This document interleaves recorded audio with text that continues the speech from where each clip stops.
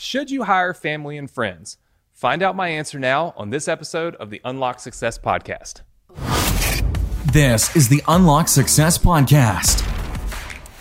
We're helping entrepreneurs around the world dive deep into the keys you need to shatter excuses, believe in yourself, and help you achieve your highest goals. Here's your host, 8-figure entrepreneur and the living legend of internet marketing, Anthony Morrison. What's up, everybody? What's up? Anthony Morrison here, and welcome to another episode of our Unlock Success Podcast. Super excited to have you listening in. If you are listening in your car, or maybe while you're doing your workout, or maybe you're joining me on YouTube. If you are, we're glad to have you here and happy to share a little bit of insight, wisdom with you. You know, I put this podcast together honestly just so I could share insight, wisdom, things that I've learned in my in my career. I've done so many different things in business, and we teach a lot of internet marketing, obviously on our YouTube channel, through our courses, Morrison Education, and so on and so forth. But this podcast is more about your mindset. It's more about strategy. It's more about the kind of the higher level thinking that entrepreneurs, end up having to go through, whether you like it or not, whether you want to or not.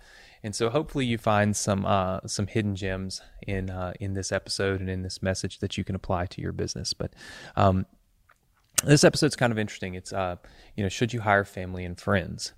And I think that's an interesting concept, and it's also an interesting topic, right? Because your first inclination is to say no, right? Do not hire family and friends. Just don't do it, right? It's just not something you should do. And I can't disagree with people that tell you should never hire family and friends. However, I've run my entire business hiring family and friends. I have my friend from high school, from 6th grade, that works with me. I have my sister that works with me.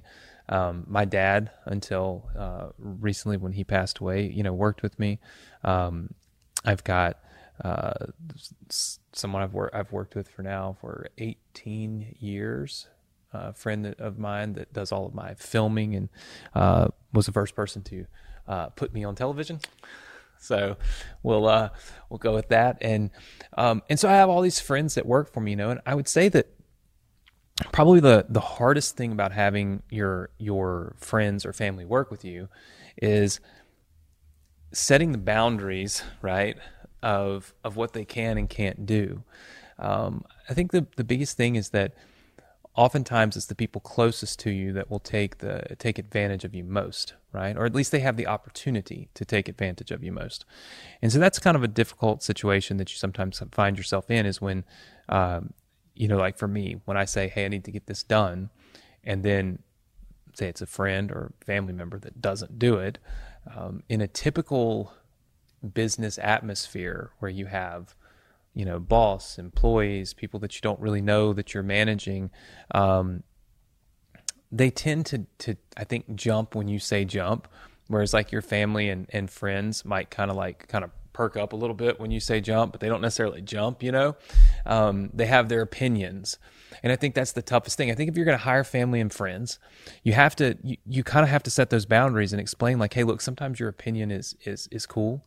But a lot of times, like when I'm leading the ship, when I'm saying we need to go this direction, like, you have to keep your opinion to yourself, and you kind of have to just do what I tell you to do. And I've managed to get through, business, for the last 20 plus years with family and friends working with me, without really any big major catastrophes. I will tell you that the one plus about having family and friends, work with you, is you can trust them. They're not going to steal from you. They're always going to have your best interest in mind. And that's not something that you get from employees. In fact, I've had people that work with us that have flat out just stolen from me, like legit just flat out stolen, right? And you ask yourself, like, how does this person work for me for 2 years or 3 years or 4 years or whatever, and then just steal from me, right? Steal my stuff down, steal all kinds of stuff, data, everything, right? And you wonder, like, man, if somebody that's worked for me for 4 or 5 years would do that, like what about all these new people we're hiring, right? And it's when I kind of default back to the friends and family thing. none of my friends, none of my family have ever stolen from me in work, in business. And they tend to always care a little bit more about what they're doing, right? So I think there's this, it's like this tug of war, right? Because it's like your family and friends, they will always want to give you their opinion because they're used to doing that, because they're your friend or they're your brother or your sister or whatever. So sometimes when you're trying to lead and you're in like CEO role and you say, go do this, and then they give you an opinion and it may differ from yours, that makes it a little difficult. That becomes kind of a touchy moment or situation. But at the same time, they always have your back. They always want what's best for you. They always, are going to do the best that they can at the job that they're doing. And you can always trust them, right? Or at least you can trust them a lot more than you can trust people you don't know. And so for me in my business, I found that the good outweighs the bad with family and friends working with me. I've just figured, I've along the way kind of figured out a unique style of being able to manage family and friends so that they don't take advantage of me, or when I feel like they do, I just tell them, I feel like you're taking advantage of me. Communication is key. I think that no matter if it's a family member, a friend, or somebody that's just, that you've just hired to work for you, if you can communicate and tell them exactly what you're thinking, what you're feeling, how this certain situation, panned out, I think that's key, right? Because nobody can play the I didn't know card, right? I didn't know that. I'm sorry. I wasn't aware of that.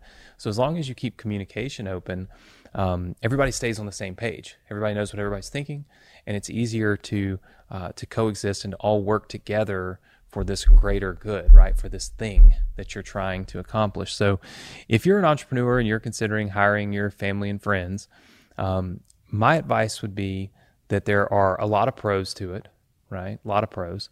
And as long as you are comfortable telling your family member or your friend what they need to do while they're working for you, and telling them when they don't do their job properly, that they have to. So as long as you're willing to manage them as an employee for a few hours out of the day and hang out with them for a few hours at night, and you can separate those two things, then you can get a lot accomplished, right?